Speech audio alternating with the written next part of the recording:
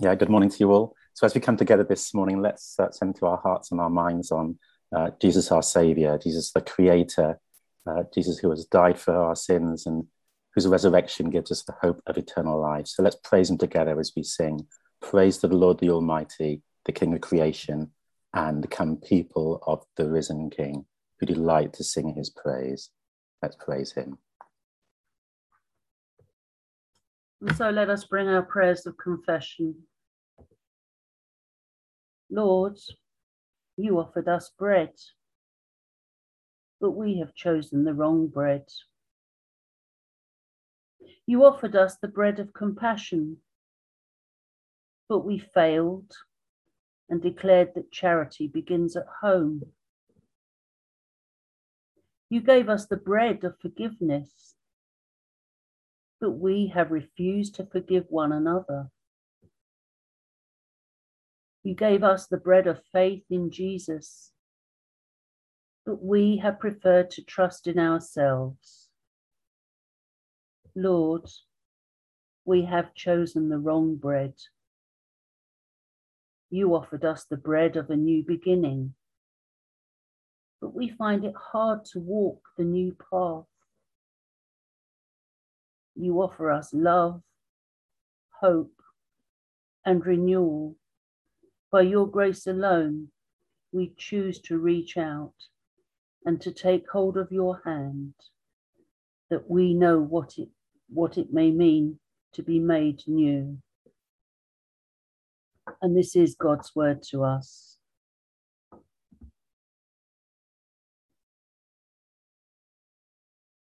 He keeps no record of our wrong choices because they've all been wiped away. So come now and receive the bread of eternal life. Amen. Our two readings this morning, we'll start with the reading in the Old Testament from Proverbs 9, and it's verses 1 to 6. And it says this: Wisdom has built her house. She has carved out her 7 pillars. She has prepared her meat. She has mixed her wine. She has also set her table. She has sent out her female servants. She calls out from the highest points of the city, "Whoever is inexperienced, enter here." To the one who lacks sense, she says, "Come, eat my bread and drink the wine I have mixed. Leave inexperience behind, and you will live. Pursue the way of understanding." And our reading from the Gospel comes from John's Gospel, chapter 6, verses 51 to 58. And it says this: "I am the living bread that came down from heaven. If anyone eats of this bread, he will live forever. The bread that I will give for the life of the world is my flesh." At that, the Jews argued among themselves, "How can this man give us his flesh to eat?" So Jesus said to them, "Truly I tell you, unless you eat the flesh of the Son of Man and drink his blood, you do not have life in yourselves. The one who eats my flesh and drinks my blood has eternal life, and I will raise him up on the last day, because my flesh is true food and my blood is true drink. The one who eats my flesh and drinks my blood remains in me, and I in him. Just as the living Father sent me, and I live because of the Father, so the one who feeds on me will live because of me. This is the bread that came down from heaven. It is not like the manna your ancestors ate, and they died. The one who eats this bread will live forever." Thanks be to God for his word this morning.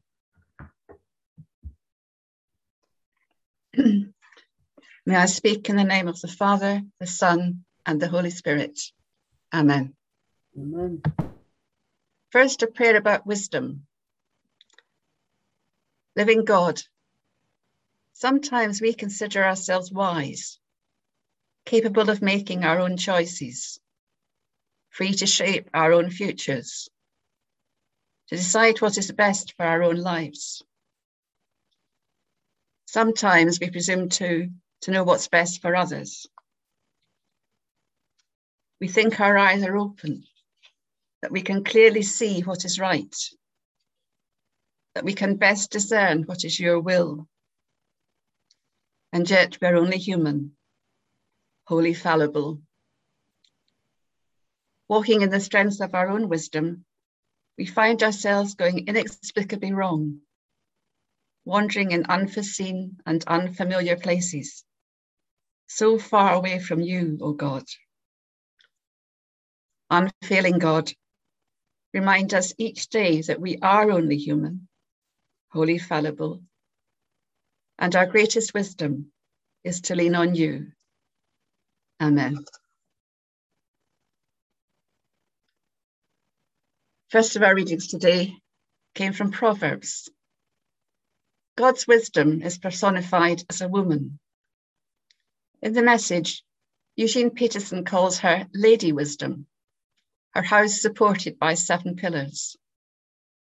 And scripturally, these 7 pillars are said to be fear of the Lord, instruction, knowledge, understanding, discretion, counsel, and reproof.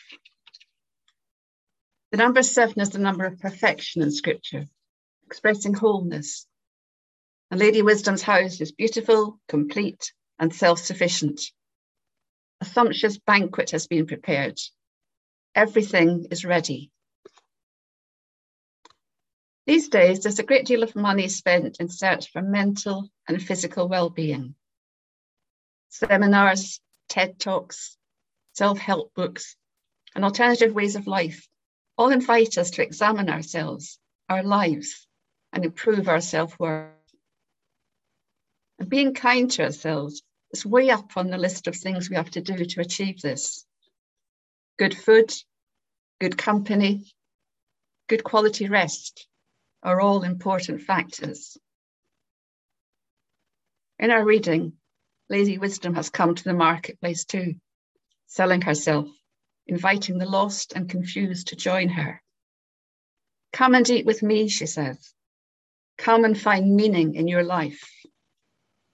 Come and find out how to live life to the full. How modern is that? In verse 10 we read, the fear of the Lord is the beginning of wisdom. It makes you stop and think, doesn't it?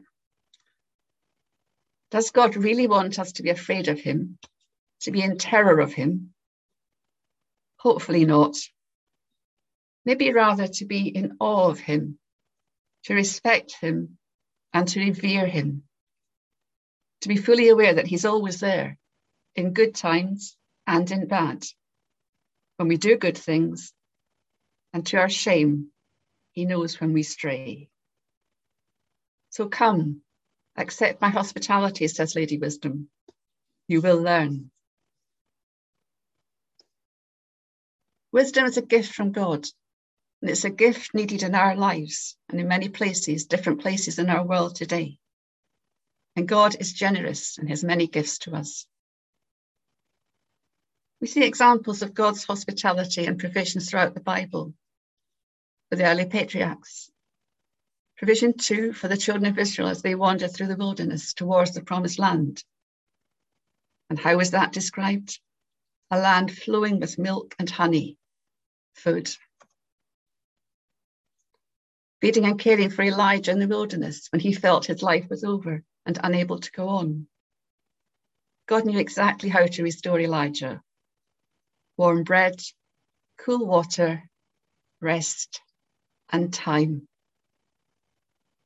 Encouragement for the future from the prophets, for example, in Isaiah chapter 55, verses 1 to 2. Ho, everyone who thirsts, come to the waters. And you who have no money, come, buy and eat. Come, buy wine and milk without money and without cost. Why do you spend money on what is not bread, and your wages for what does not satisfy? Listen carefully to me and eat what is good, and delight in yourself in abundance. And Ezekiel chapter 34, verse 14. I will feed them in good pasture, and their grazing ground will be on the mountain heights of Israel. They will lie down on good grazing ground and feed in rich pasture on the mountains of Israel. And many, many more passages. Jesus talked about the kingdom of heaven being like a banquet. In Revelation chapter 7, verses 16 to 17, we read, never again will they hunger. Never again will they thirst. For the Lamb will be their shepherd. He will lead them to springs of living water. Food is one of the world's major topics at the moment. Overindulgence and obesity on one hand, famine, malnutrition, and early death on the other. Theologian Jane Williams has changed that well-known catchphrase, you are what you eat, to you are if you eat. In the more affluent countries, words like organic and non-organic, genetic modification, sugar tax, junk food, and the like are bandied about. The recent report on climate change has shocked. Carbon footprint and sustainability are even more important. Vegan, vegetarian, pescatarian, meat-eating omnivores. Some of us have the luxury of choice, but for many, even in this country, there's the problem of simply feeding a hungry family on very little money. The growth of food banks is a sad statistic, and we pray for the day when they won't be necessary. Diet and eating have become an obsession. Too much, too little, comfort eating, fatty eating. Entertainment too. How many cookery programs is it possible to watch in 1 week? And all these advertisements designed to make us eat more or feel guilty. The Jewish culture has always been sensitive to the issue of food. And one of the factors which separated the Jews from other races is food. Rules and rituals laid out in the Mosaic Law have dictated this. And feasts like the Passover meal commemorating the escape from Egypt at the time of the Exodus continue. But all faiths have their feast days when food and hospitality play a huge part. Right from the beginning, in the Garden of Eden, God provided food for his people. Allusions to Israel being a vineyard abound. Life-giving, essential nourishment, as is God's teaching to us. There are various accounts of Jesus enjoying hospitality provided by others. He was obviously very good company, and unlike John the Baptist with his locusts and wild honey, Jesus ate and drank heartily, we're told.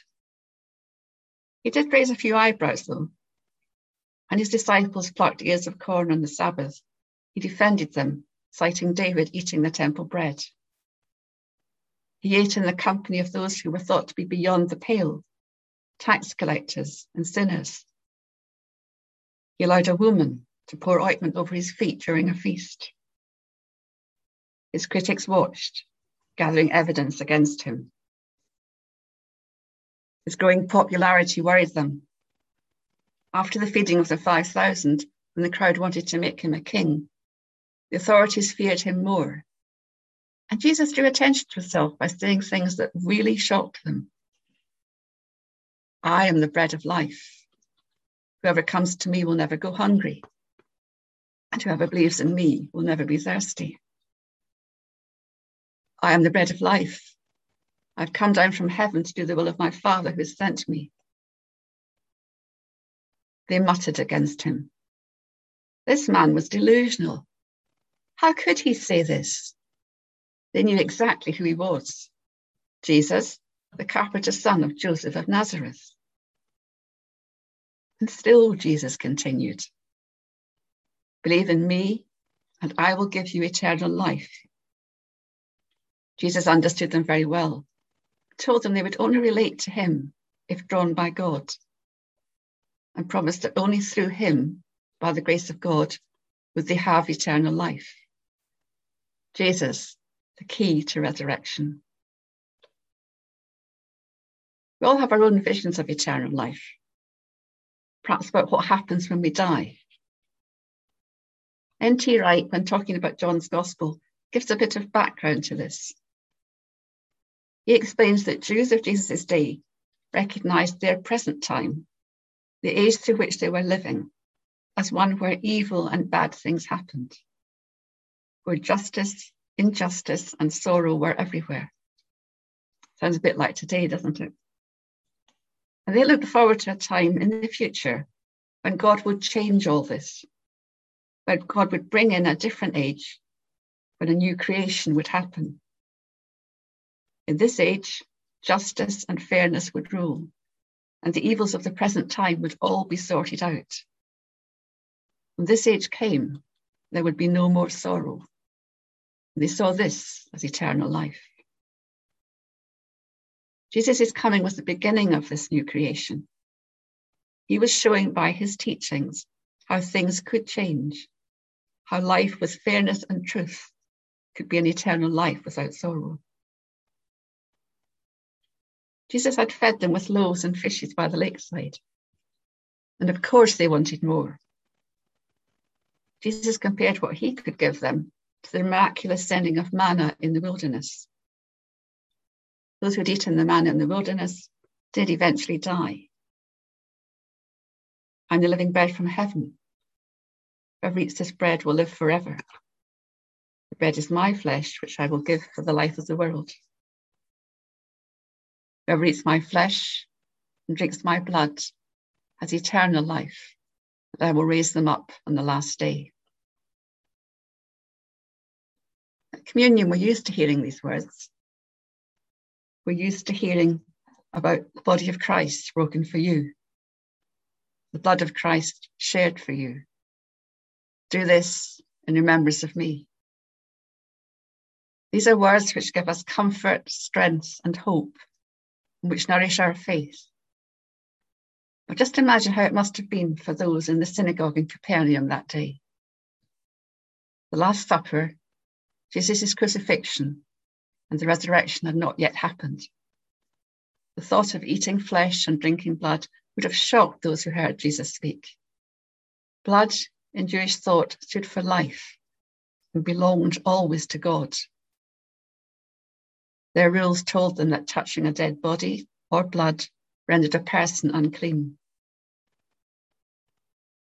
These were difficult words to hear, and some of the followers in the crowd deserted Jesus. Jesus had previously said that only those who believed in him would do so because God allowed it and drew them. They would only believe through God's grace. Through God's grace. So maybe we shouldn't try to analyse Jesus' words too much, in case we try to explain them in ways that make life easier for us. It's suggested that perhaps we can understand this passage to be speaking symbolically, but how we must rely completely on Jesus to provide for all our needs, just as God provided for his people in the wilderness. That God will sustain us, not just in the present time, but into eternal life as well. Jesus freely offers himself. We can abide in him and he in us. And it's always going to be a very personal relationship. We are fortunate to be able to feed on Jesus' words and also from the teaching in the Bible. This nourishes our spiritual lives in ways that good food nourishes our body. And this needs to be a regular thing. Thanks to prayer and scripture and worship, this is possible. Let's pray.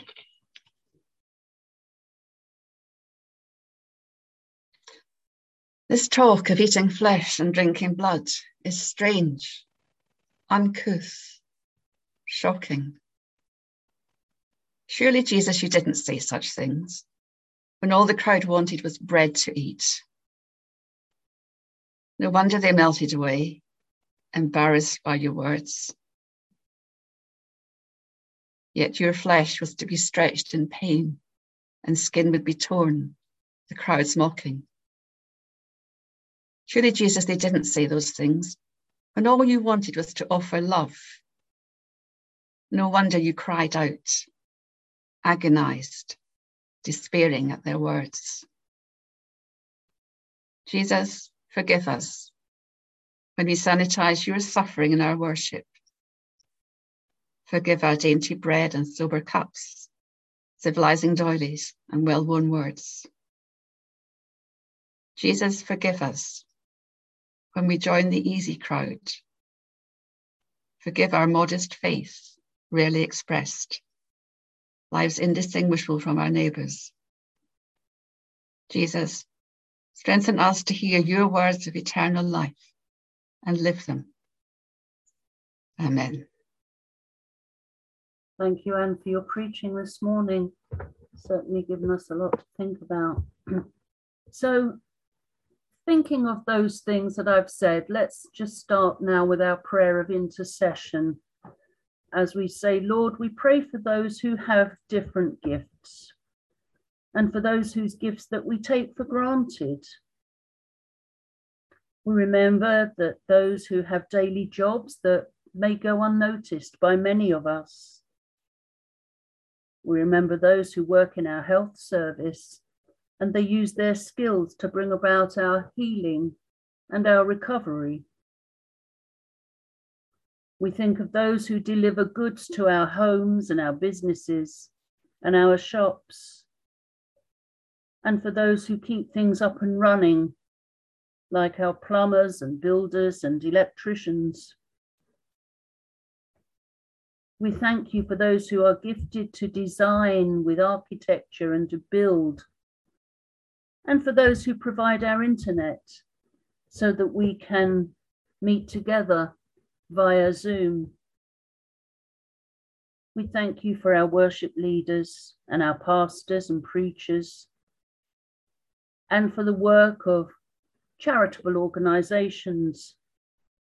We remember Tear Fund and Oxfam, Emmanuel International, the Red Cross, UNICEF, and there are far, far too many to mention. We remember all the food banks, the homeless organisations, our street pastors, and those who give their time to youth organisations. Lord, we pray for those we take for granted and for ourselves, so that we may use the gifts that we have received, so that we can serve others. And we bring all of these prayers in the name of our servant King, whose gifts we have received to use for the glory of his name. Amen. We started our time this morning by thinking about Jesus, our Saviour. So, loving Heavenly Father, we just thank you for your love towards each of us. We thank you for the care that you pour out among us and your continuing patience with us in all that we are and all that we do. And as we look to the future now and all that you're guiding us into, may we look to Jesus as our Lord, as well as our Saviour. May we be guided by him in our thoughts, our prayers and our actions, because we ask it in Jesus' name. Amen. Amen. And so may we go in peace to love and serve the Lord. Amen.